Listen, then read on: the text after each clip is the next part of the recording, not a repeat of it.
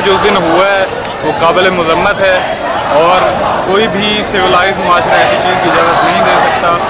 और ख़ास तौर पर तालीमी इदारों में जहाँ पे पढ़े लिखे लोग होते हैं वहाँ पर ऐसी चीज़ बिल्कुल काबिल बर्दाश्त नहीं है।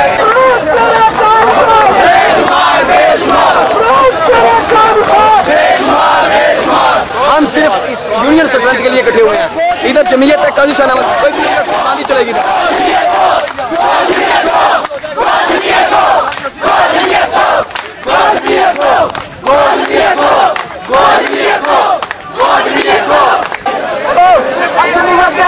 लड़ने के लिए किसी ने भागना नहीं है।